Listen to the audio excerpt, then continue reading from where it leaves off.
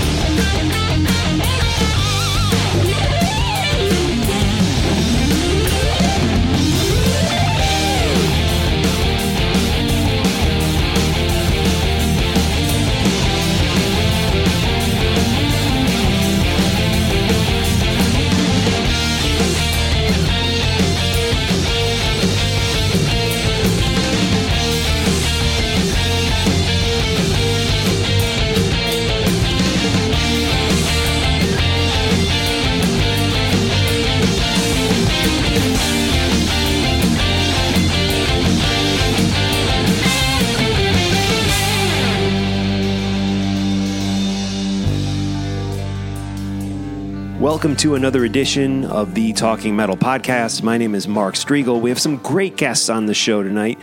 Jason McMaster, known for his work, of course, with Dangerous Toys, is going to be joining me. He is speaking about Hollow Sycamore tonight, which is a new project he's working on. And in the Talking Metal living room with me right now, we have Mike Lepond, known for his work with Symphony X. Mike, how are you? I'm doing great, man. How are you? Thanks for coming over, man. Fantastic. Yeah. And Alan Tecchio. How are you, Alan? Happy to be here. Super Alan, psyched. of course, known for his work with many different groups, including Watchtower, which we have Jason on. So both the known Jason. vocalists of Watchtower on today's show, and of course Hades, Nonfiction, Autumn Hour. We're going to talk to you about what's going on with also Level Fields today. But let's start with the great new record that you guys just put out, and it's the Mike Lepond Silent Assassin, Pawn and Prophecy. Just some great stuff on this record, guys. And Mike, you're handling most of the instruments, it seems like, and Alan, most of the vocals, right? So let's talk about the record. We're going to come right back and chat with these guys, but let's first actually listen to a song off the record. This is Hordes of Fire off of Mike Lepond's Silent Assassin record, Pawn and Prophecy.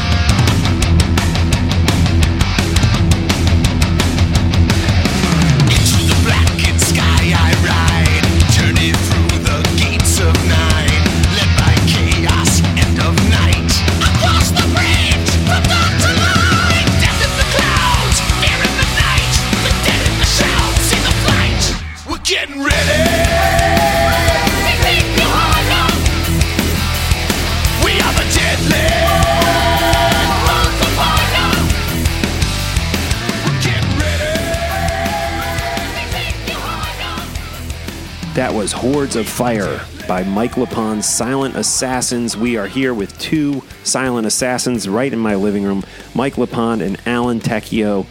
Let's talk about the record, Mike. The lyrics on this record, I mean, the instrumental stuff is just insane, which I'd expect from you because you're such a great musician. But, the lyrics, which I believe you wrote the lyrics, right? Yes, I did.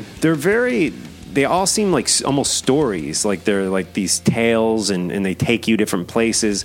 What inspired the lyrics on this record? Like, are there different things in your life? Or is there fantasy? I mean, I hear like a lot of stuff that I think is maybe fantasy and fiction based, but maybe not. I mean, tell me, what inspired the lyrics on this record?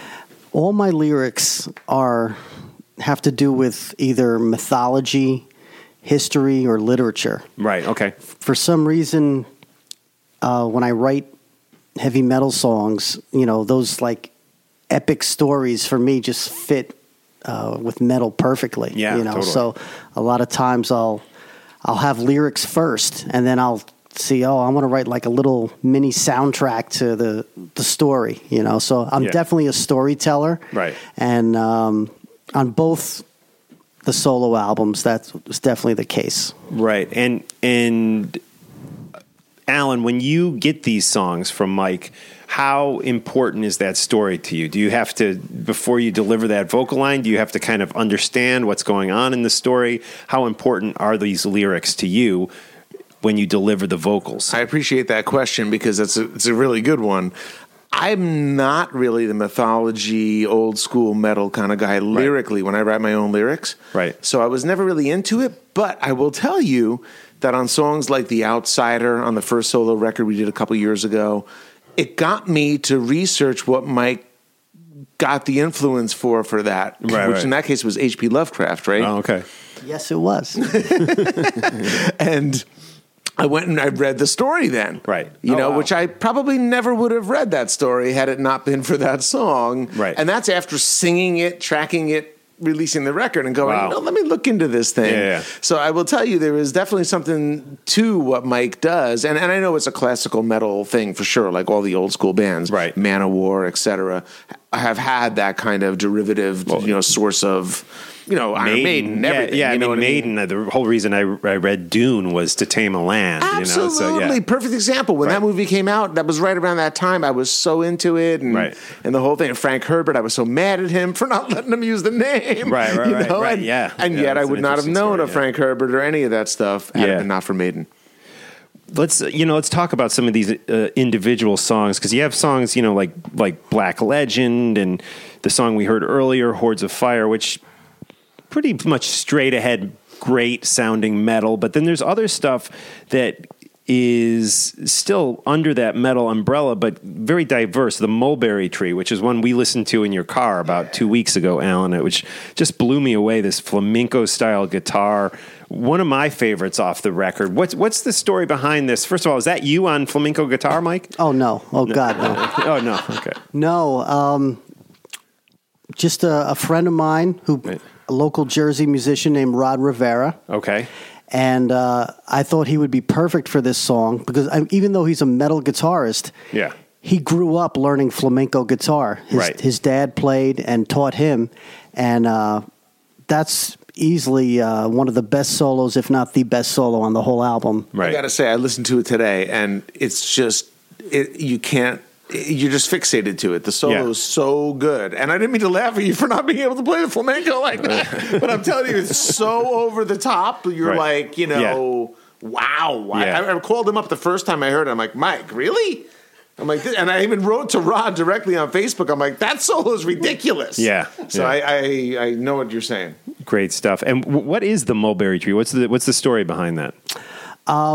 That came from a Roman myth called Pyramus and Thisbe. Right. And the rumor is that Shakespeare kind of borrowed that story for Romeo and Juliet. Okay.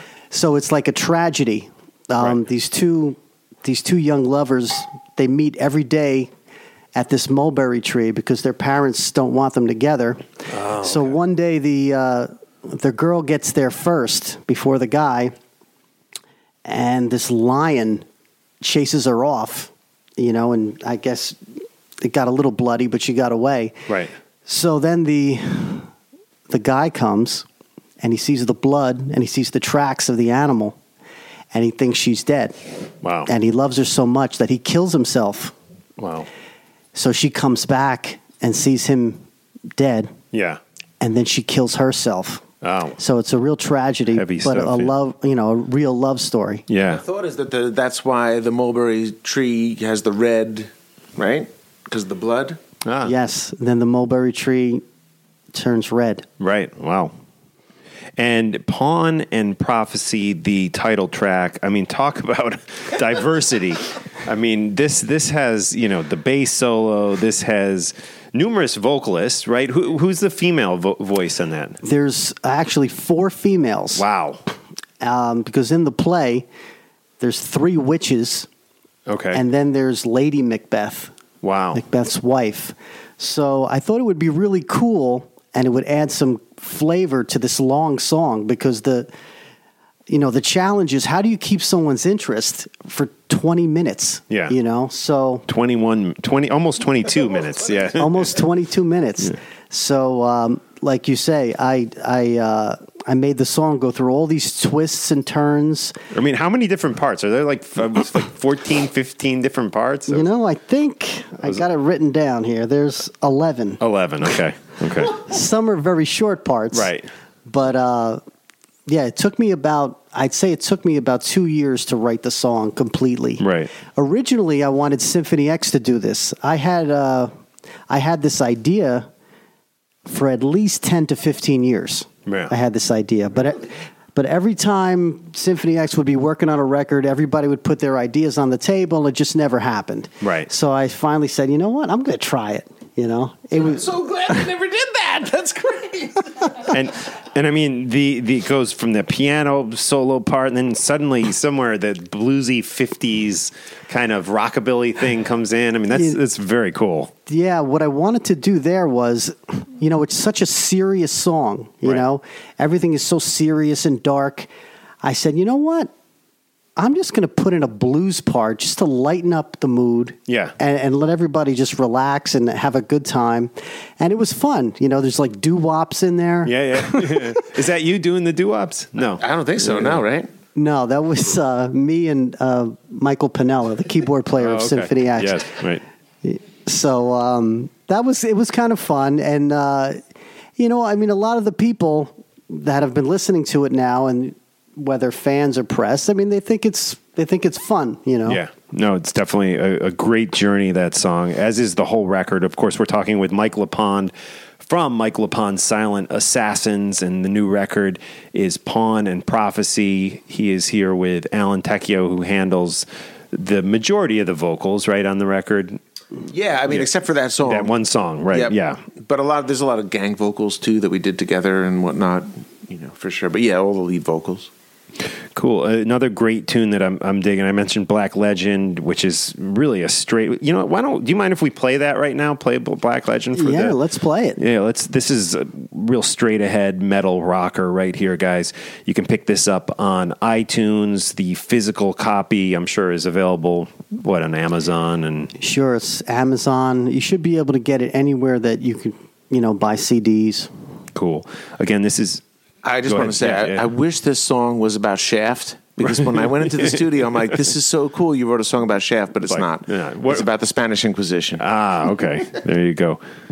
Black Legend.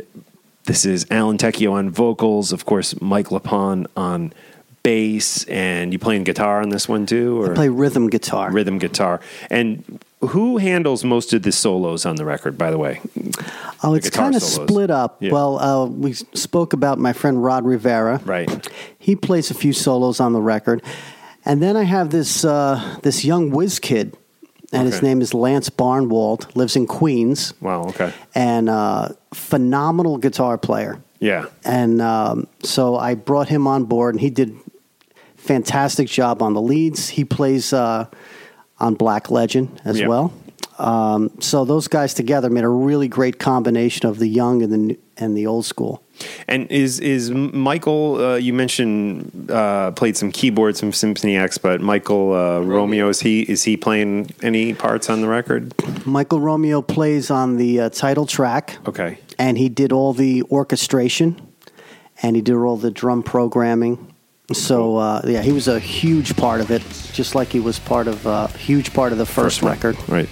Cool. And on that note, this is Black Legends, again, off the Pawn and Prophecy record by Mike Lepond's Silent Assassins.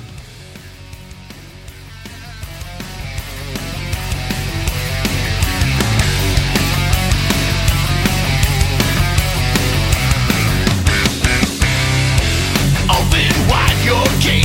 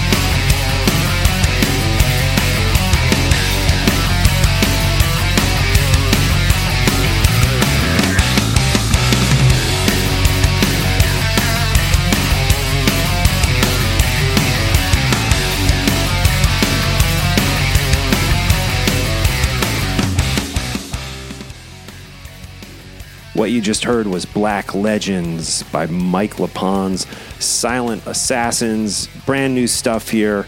Just was released last month. Silent Assassins, what's the meaning behind that? Well, I think the first time I ever heard that, I was in some band in like late 80s, early 90s, and the singer at the time just happened to mention that name from some book he read. And it just stayed with me forever, for all these years. Yeah. And then I finally got a chance to use it. But I think it's cool because... Like a ninja reference or something? I don't know. I think of ninjas for some reason. I think it's like, or hired guns. Right, okay. Right. And because a lot of people, I guess, they hear the record, they don't really know even who's in the band. And then... but this time around, we revealed Alan. Yes. Thank you for that. So, maybe the next record will reveal or unmask some more. That would be cool. I love the fact that we've got Silent Assassin 1 and 2 at least, known. But I gotta say, the first song, the first album and the song is about the Trojan War, no? Mm-hmm. Yeah. Yes, it is. Right. Yeah. The actual song, Silent Assassin, is about the Trojan War. Okay. Yeah. Okay, and that's off the first. That's the first record, album, right? yeah. And you had that record that was probably like 2-3 years ago at this point. The first. Yeah, it was released September 2014. Okay, and the Pawn and Prophecy record was just released in January 2018. Do you envision that there'll be more with this? Is this a continuing thing? Do you see more Mike Lepond Silent Assassin albums down the road? Yeah, I mean, I'm having fun writing this stuff and getting great feedback. Yeah, so, absolutely. It's a great record. Deal, right? Yes. So technically there's an option for 2 more records. Okay. So they'll surface at some point. And who you working with? This is this is Frontiers, right? Frontiers. It's on Frontiers Music. Yeah. Cool. And what about live gigs? Did you guys, I don't think you've ever played live shows, right? We never did any live shows. I definitely want to play live. Right. But it just didn't happen yet. Yeah. But definitely I think it will happen with this record. Okay. Especially that, Frontiers is behind it. Yeah. And, I think they're going to push it and I think they're going to find something cool. Cool. And do you already have like a drummer and a live guitar player in mind for the live setting or not? I definitely got some people in mind. Right. I guess it all depends on when schedules it'll happen and all that. But cool. Alan's on board, right? Oh, yeah, absolutely. Put him on the spot here. Cool. Well, let's also talk about, you guys have so much other stuff going on. Of course, Symphony X. How's Russell doing? I haven't talked to Russell in a while. Right. But he was out on tour with Trans-Siberian Orchestra. Okay. So, I think that's a very therapeutic thing. Yeah. And I think it's something to get out there and, face your fears and all that kind of stuff. Good. But Symphony X, we're talking about maybe getting together in about a month or so and start writing songs again for another record. Okay, cool. Because it's been like 3 years, right, since the last record? Has it? Yeah, I think Underworld I Had Down came out in 2015, right? Yeah. That is correct. The summer of 2015. Yeah. And last year we didn't do anything. Right. I was touring with Ross the Boss. Right.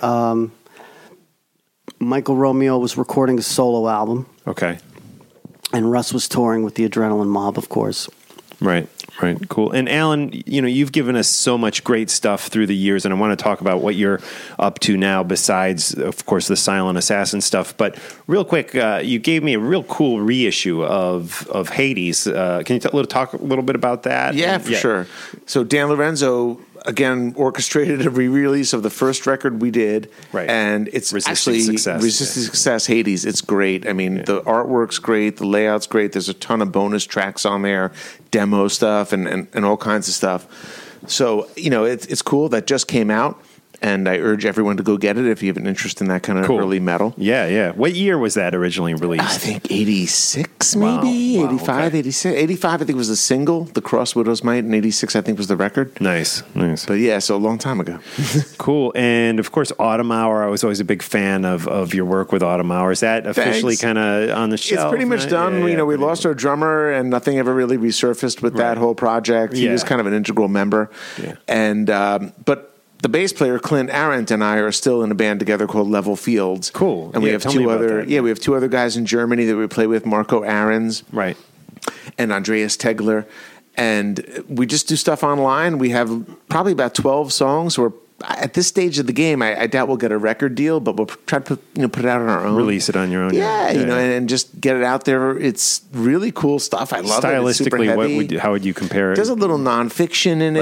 Okay. There's a little other, I don't even know what, more like organic kind of sound to it too. Right. Like some really, I think we're pushing the envelope, and I'm always taking the attitude that I'm a lifelong learner and every day is a school day. So just trying to get better at what I do, and it allows me to kind of freely create vocally, and I get to do all the lyrics, melodies, harmonies, and all that stuff, Awesome, cool. And, we're going to, in just a few minutes, hear an interview with Jason McMaster of Dangerous Toys and Watchtower fame, and Howling Sycamore is the project he's working on now, among many other things, which he's going to tell us about. But you released some new music with Watchtower back in, I think the first song surfaced in 2015, and the whole book one came out in 2016, I believe, if I'm correct. That's right. And Concepts, what was it? Concepts of Math, book one. Book one. Any plans for book two? Book two is written. Yeah, okay. And I have all the basic tracks of it for like bass, drum, and guitar. But apparently Ron has switched from Cubase to something else, and none of the files are translating. Oh, no. So we'd probably have to recut everything, and that might be impossible. Wow. Yeah. Because it's not an active band. Yeah. You know what I mean? And actually, I feel really bad because we got to deal with Prosthetic Records, and I want to put the other EP out. But we're not. Are they waiting on it? Are they? I guess to an extent, right. But I think they knew kind of our deal going into it, you know what I mean? And here we are with I think a very cool EP out. And wasn't there a live? You played some. We shows, played overseas right? a bunch. A lot of that's older songs, and the guys don't want to play just a revamp of all the old stuff. Right. They want new stuff out, and to get that kind of stuff down and tight takes extensive rehearsals, and we're not all together. Two of the guys live close by. The other guy lives in San Antonio. So it's a little difficult with me up in Jersey for sure. I would do it, though, and I do have hopes that one day we're going to do book two. Right.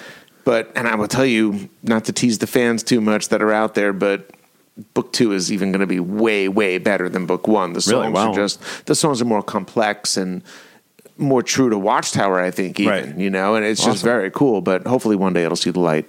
Cool. Well, before we get into this interview with Jason, Jason McMasters, of course, who most people know through Dangerous Toys, but he was a part of Watchtower, and he basically, correct me if I'm wrong, but he brought you into Watchtower originally, right? I mean, how did you know him? I mean, because you're a Jersey guy. Those guys were from Texas. How did that all happen? Well, he was the face of Watchtower. He was the promo machine behind Watchtower. Without him... What year are we talking here? Like 80, early 80s. Early 83, 80s. 84. Wow. Okay. Something like that. Right. He and I became pen pals. Right. Old school pen pals. This is way pre-internet. Yeah. This is writing letters and sending with a stamp for the younger mail. listeners. Right. No idea what that means. Yeah. This kind of communication did exist. I mean, he never even had money, and neither did I, to call each other on the phone and talk. But what was happening was he would open with Watchtower in Austin, Texas, for all the bands we were opening for at Lemoore in Brooklyn when I was in Hades. Right? Hades, okay, yeah. So Hades would open for Armored Saint and Megadeth and Anthrax and Slayer and all those bands at the time, and he'd be opening for them down in Texas. Right. So we would send notes to each of the guys in the bands, like John Bush from Armored Saint. Tell John I said hi, and it was this really cool little thing we had going on, and for whatever it was worth, it was the old school of pen pal communication. And what Jason did was he got a deal because he had this Dangerous Toys band that you were talking about on the side, which I didn't even know about. Like for me, Jason was Watchtower, and the other guys were the very talented musicians that backed him up, you know. Right. He goes, I got a deal. We're on CBS. I'm like, that's amazing. Watchtower signed. And I'm like, how are you affording to call me right now? Like, we never call each other on the phone. It's the first time I ever heard his voice, to be honest with you. Yeah. And he's like, well, no, Dangerous Toys got signed to CBS. Right. I'm leaving Watchtower, and you have to come replace me. Wow. And I'm like, dude, I'm leaving for Europe next week with Hades to go tour. I can't replace you, and why are you leaving Watchtower? You know? But you know the rest of the story because they were number one on MTV for quite a while. Yes. At least a couple of years. Yeah. And I mean, that song Scared was just, I mean, it was huge. Yeah. And dude, listen, you got to imagine watching that Scared video on MTV for the older people in the audience. Right. And I'm in a little townhouse with 3 girls that are going to University of Texas, and we're crashing with them for free, and I'm like doing their laundry and stuff to like pay my way, and watching the Scared video on every 15 minutes on MTV. Yeah. And thinking, oh my God, you know, this is the guy I replaced in Watchtower. Like, of course we're going to be huge. Look at this guy. Right. Just by virtue of the fact that we're associated with him, we're going to be huge. But of course that didn't happen. Yeah. But I mean, Watchtower definitely. I mean, do you think the legend of Watchtower grew even more after you guys kind of dissolved and were inactive? I think there's always been a mystique about the band, for sure. And when it becomes inactive, like, you know, I obviously left the band. I joined Nonfiction, came back to New Jersey. Right. And they stayed stagnant for a while because Ronnie had severe finger issues. Right. Multiple surgeries and years of recovery. So by the time he was actually able to play again, it was like 3 or 4 years later. And in reality, you know, I wasn't coming back to Texas at that point. So they got back with Jason. Right. They did those shows you talked about in Germany. And then they were starting to work on new material. Jason, like he said, is in like 12 bands. Yeah. It was difficult to kind of get him nailed down, and they called me to try to finish it, and that's what became of the Book One EP. Okay, I got you. Cool. And on that note, we're going to get into some new music by the Howling Sycamore Project, which is a very interesting story behind this that Jason's going to tell us. This is called Upended, and we're going to hear this song by Howling Sycamore. Definitely support Howling Sycamore. Go buy this. Go buy the album. Jason's going to tell us all about it. Here we go. Love you, Jason. Upended by Howling Sycamore here on Talking Metal, followed by my interview with Jason McMaster.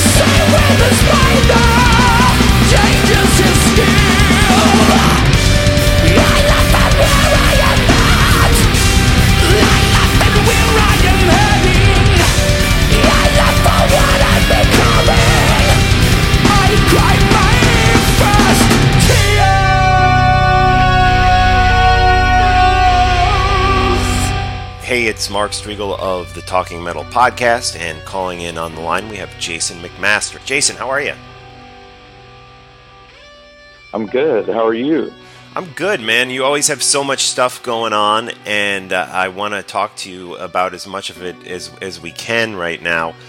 First off, a great new record is about to drop. The self-titled Howling Sycamore album is coming out on January 26th, and you know you do so much different styles of music. I think this is going to be very different from people who know you from Dangerous Toys or even Igniter. You know, it's even Watchtower. I mean, it's really can't be compared to any of those projects. Can you talk a little bit about how you hooked up with this and what it's all about?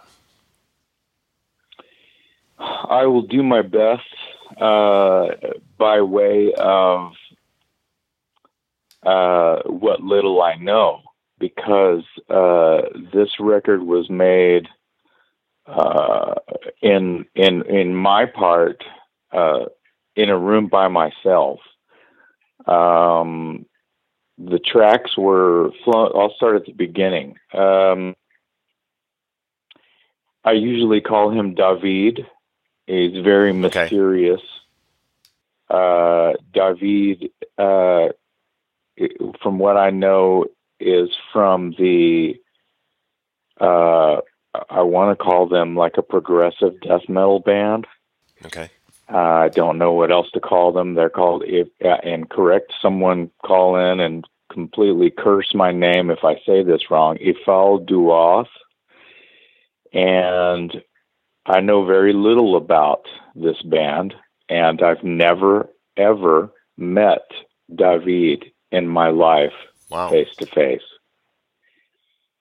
And I'll add now that anyone else involved in the project, same. I've never met them. I've never spoken to them. It's very mysterious. I was contacted via email. I've never heard David's voice before. Really? Wow. We've never spoken on the phone. Email only, and very little contact actually. But I was contacted via email from what now I feel strange calling him a stranger, but from David asking basically, would I be interested in singing on his new record? And this happens to me sometimes. And the first thing is I have to gently let them down with, I need to hear the material before I say yes. Right. And then I have to say yes or no. And usually the no, I feel really bad because, there's usually a little bit of scratch involved. They want to pay me for my services, so to speak. But I am completely fair because I love rock and roll. I love music. I love to be creative, and I love that someone would go that far to even. It's an honor to be asked to be on something as personal as someone's record. So. I listened to the material and actually recorded like a rough of one of the songs, which to me still now, this will probably answer a question you may have for me, maybe not. The songs were named by number, song 1, song 2, song 3. So I don't know the titles. I don't even know the titles of the songs.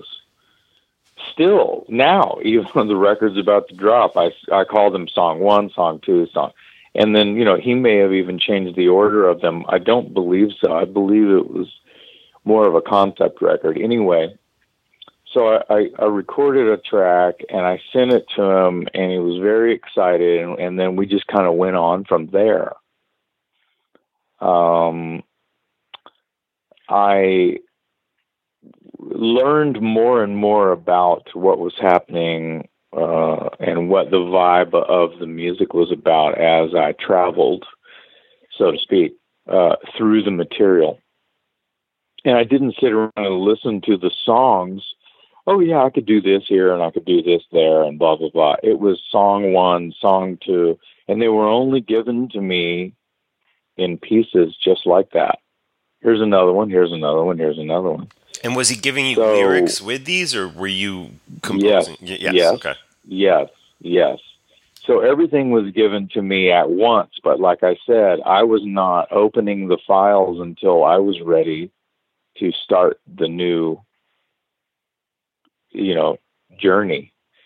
And there was I didn't plan to do it that way. It's just interesting how I came to do that. And once again, seemingly mysterious, even to me, that I was, going through this, what feels like a concept record to me, lyrically and everything. And I was going along, who's playing drums? Right. You know what I mean? Right. Shit like that. I was asking questions that, song 4, I was like, wow, this drummer is awesome. Who is this person? And I would learn more as I went. Anyway, I did not hear the saxophone, which was song 1. I did not hear the saxophone song until, I know there's a couple of them, but the one with the real saxophone solos, the crazy maniacal saxophone. I want to say that's upended. I'm not sure, but yeah, that sounds right.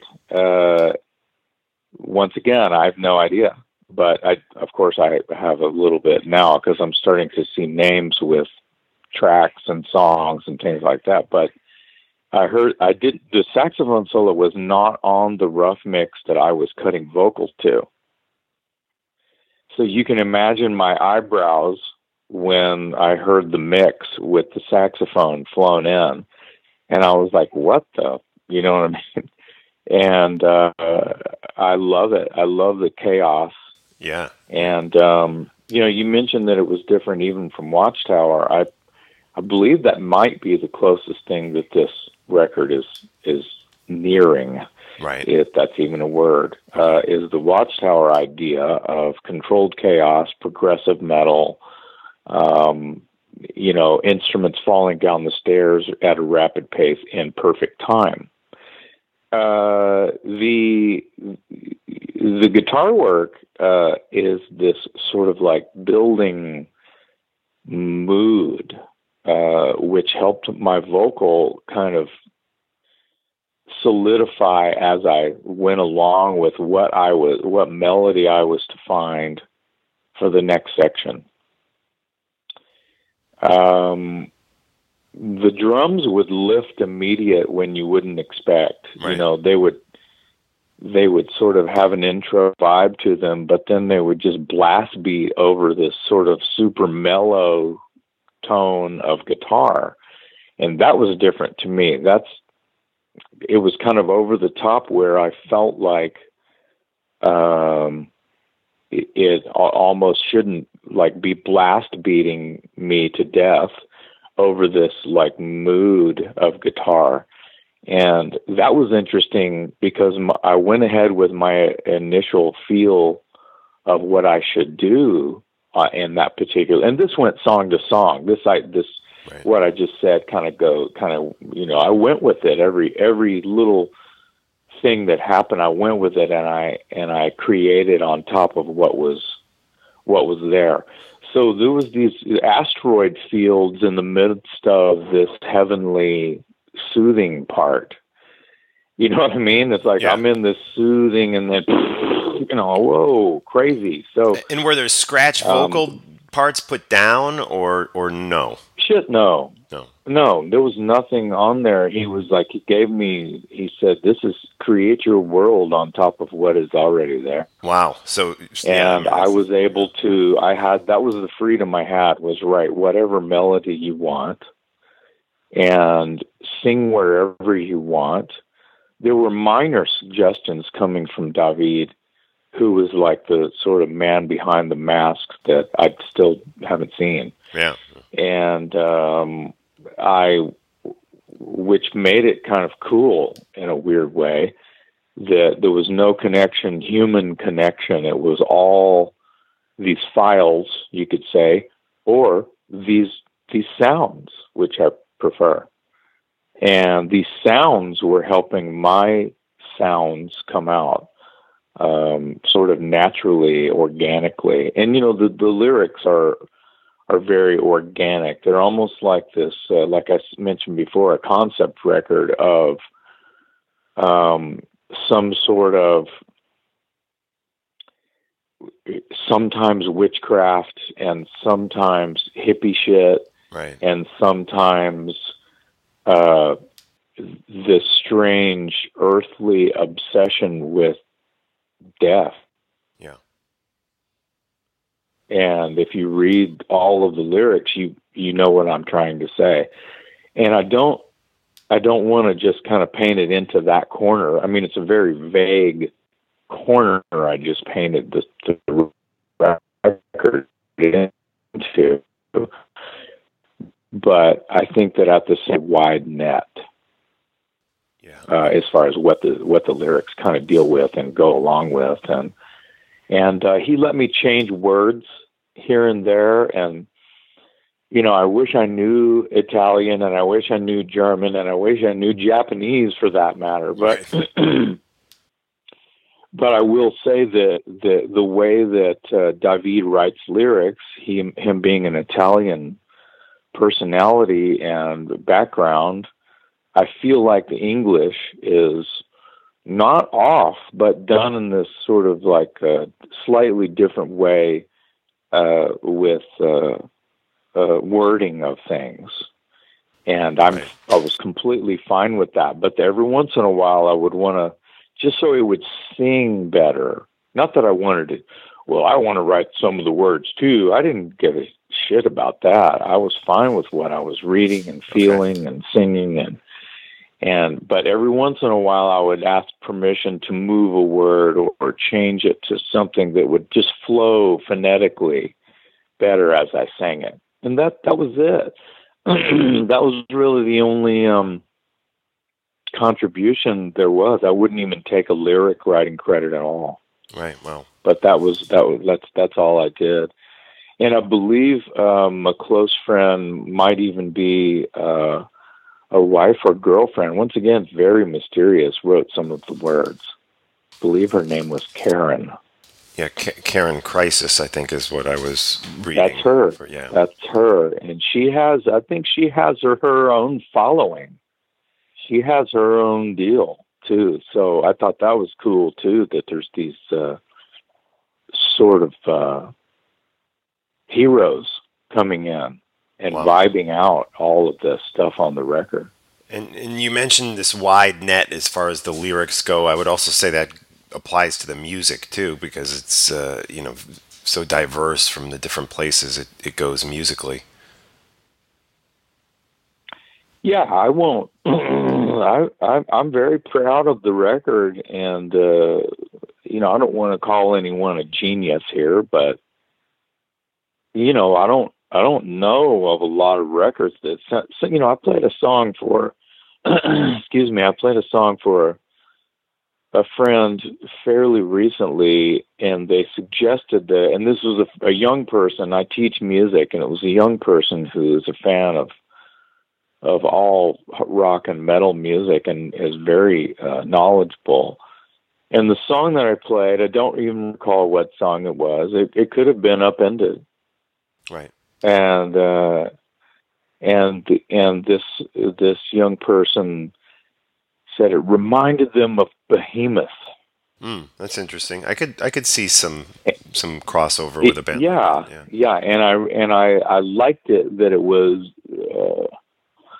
Behemoth and of that genre and of that style that's completely over the top extreme metal.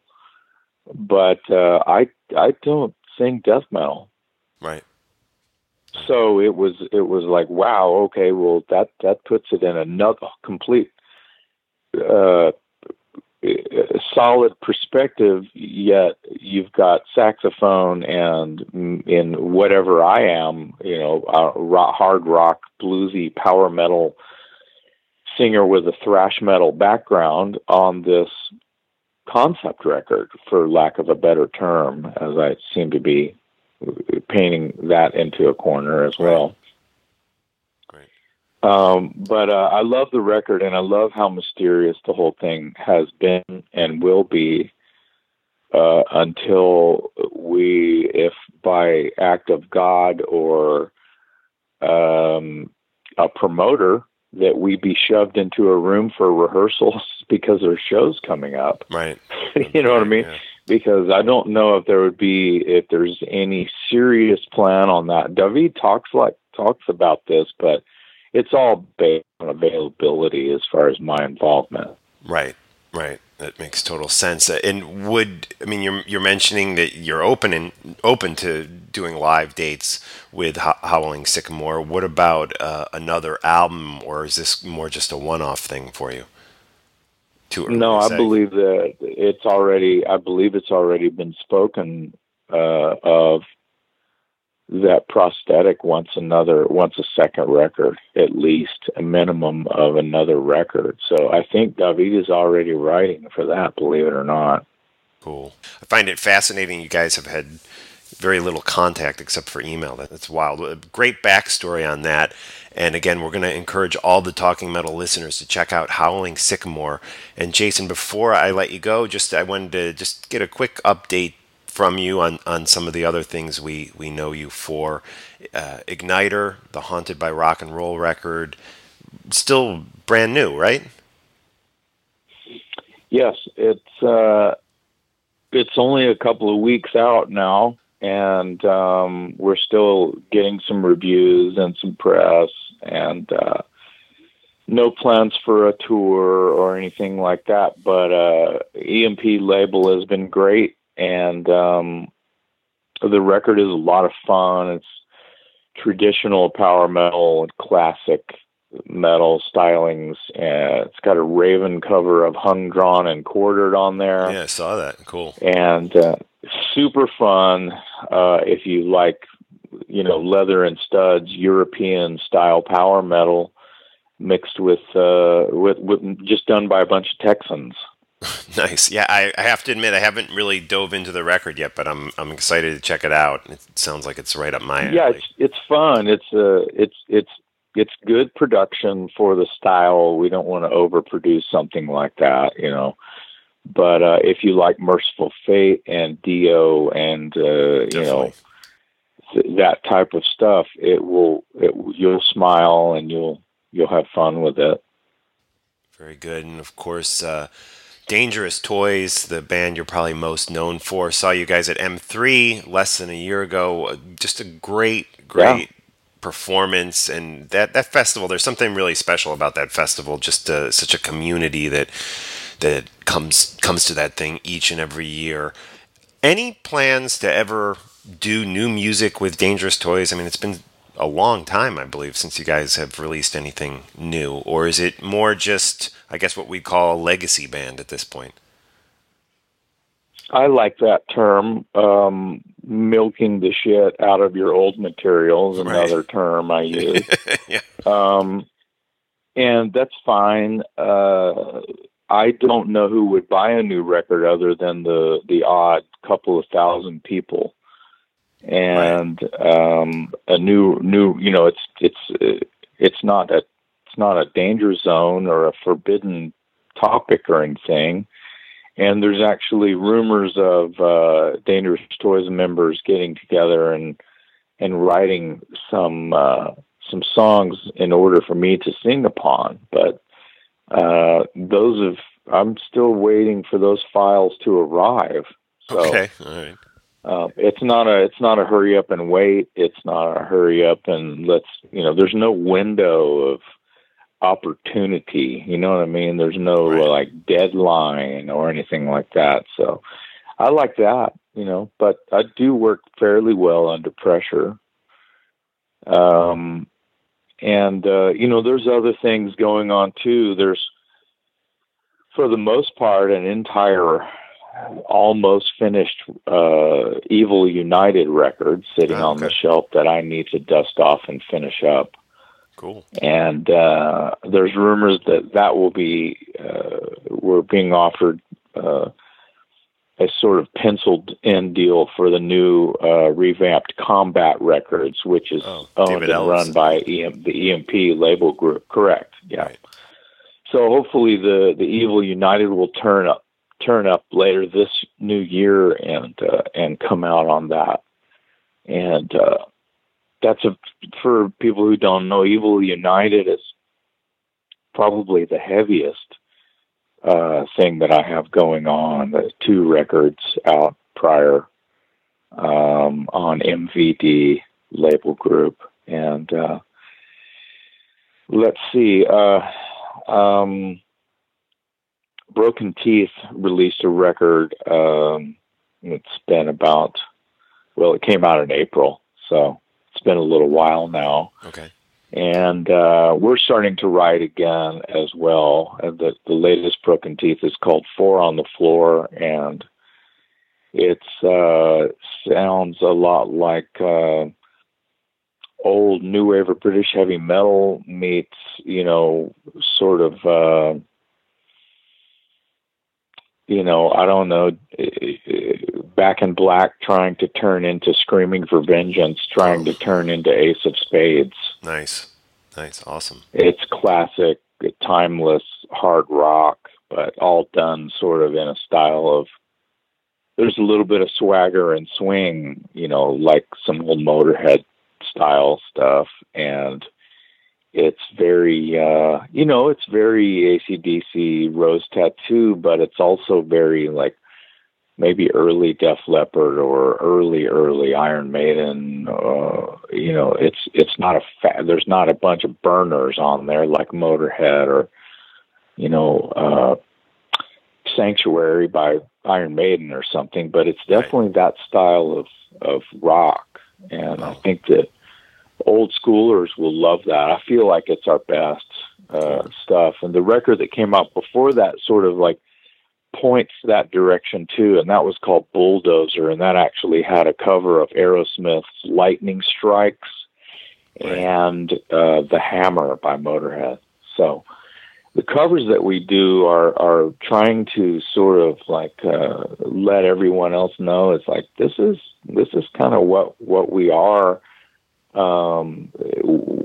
before we write a song. We're fans of this, 4 on the Floor has a Kiss cover song on it. We did Rock Bottom. Oh, nice.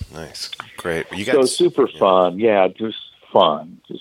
And keeping it real, So don't try to be something that you're not. So for our listeners, we're going to have all this stuff listed in today's show notes on talkingmetal.com and talkingrock.net.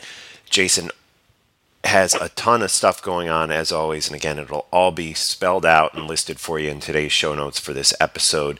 You mentioned on top of all this stuff that you are working on constantly, new music, getting out there with all these bands and playing live Dangerous Toys. You guys still do live dates.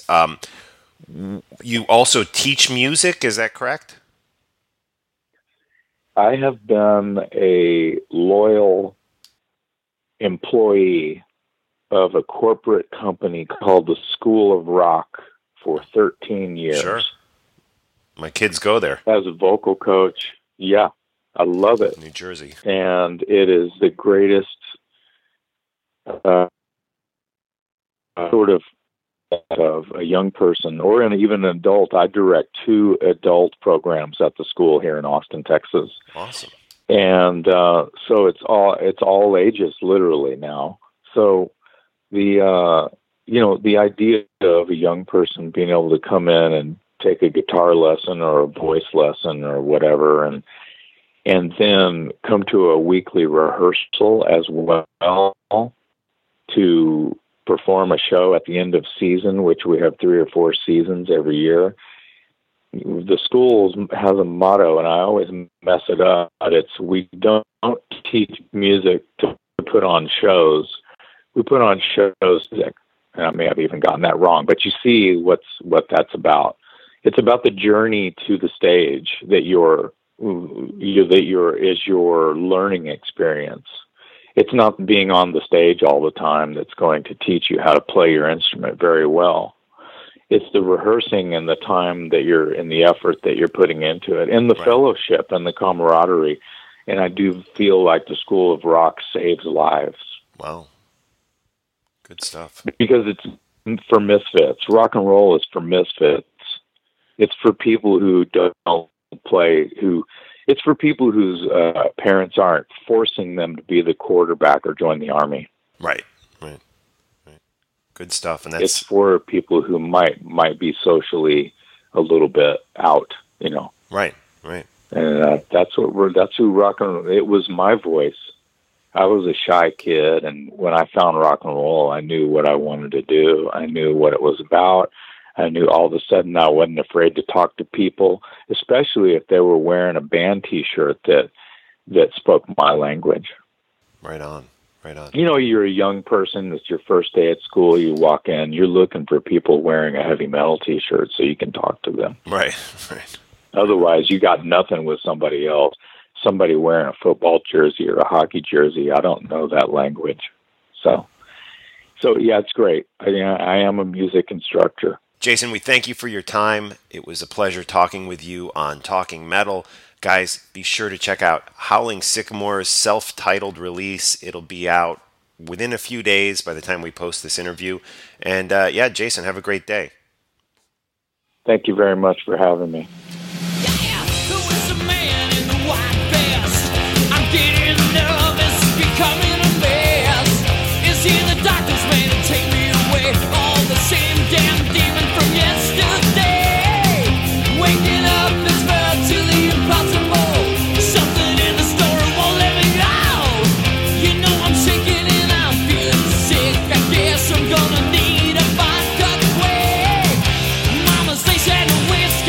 Time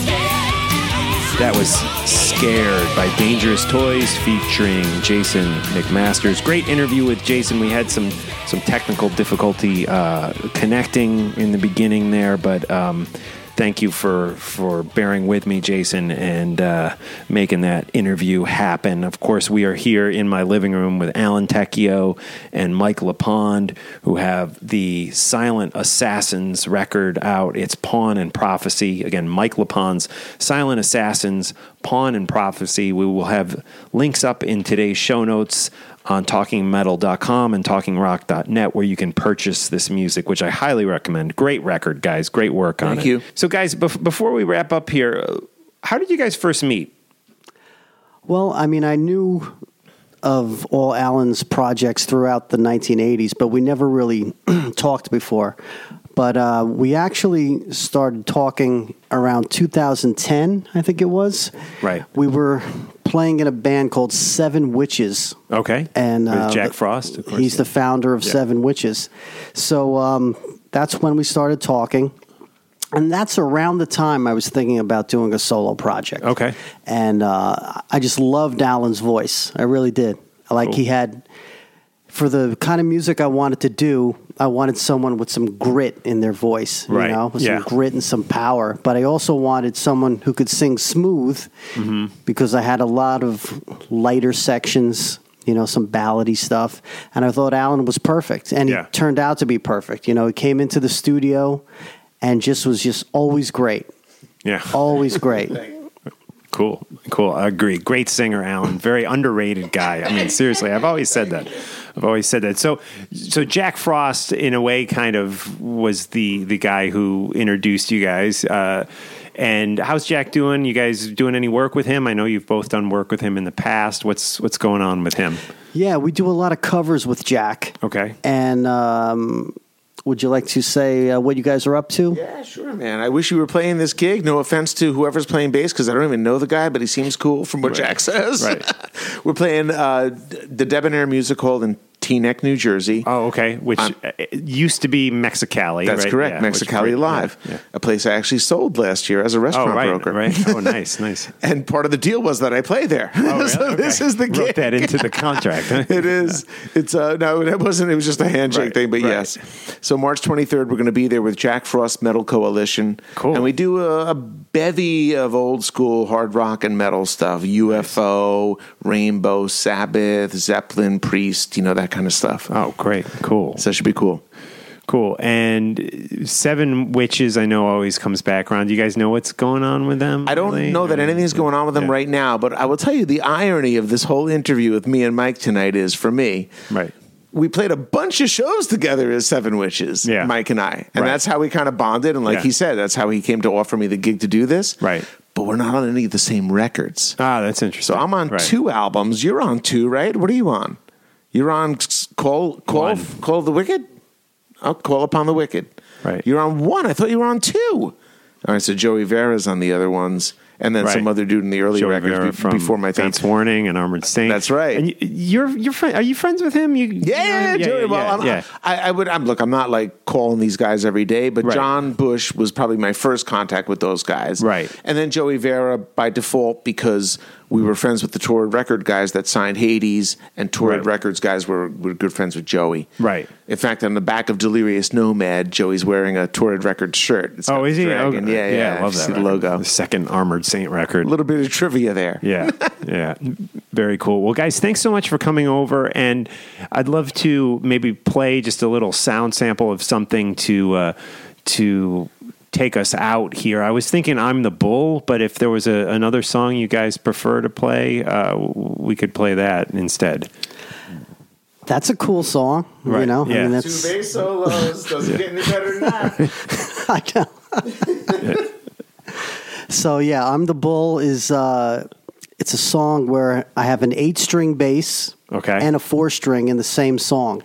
Oh, wow. So I wanted one song where I could just like do my thing and just have fun. And so that's another one. It's about Greek mythology. Okay. About the Minotaur. I don't know what that is. That's like you do. The Minotaur? Oh, okay. So, it's a cool kind of like, I kind of think of it of like Black Sabbath meets Symphony X kind of a thing. Cool. It's like, slow and plodding, but it's very classical. A little Stranglehold throw in. Yes, I definitely was thinking of the Stranglehold type of a feel. Right. Okay. For that as well. Very cool. Can't go wrong with that. Anyways, this is I Am the Bull. We're just going to play a little sound sample of it, and we want everyone to go buy the song on iTunes, or even better, buy the whole record. Again, it is Pawn and Prophecy, Mike Lepond's Silent Assassins, featuring, of course, Mike Lepond and Alan Tecchio on vocals, who have joined us here in Maplewood in my living room for this episode of Talking Metal. Thanks, guys. Cheers. Thank you, man.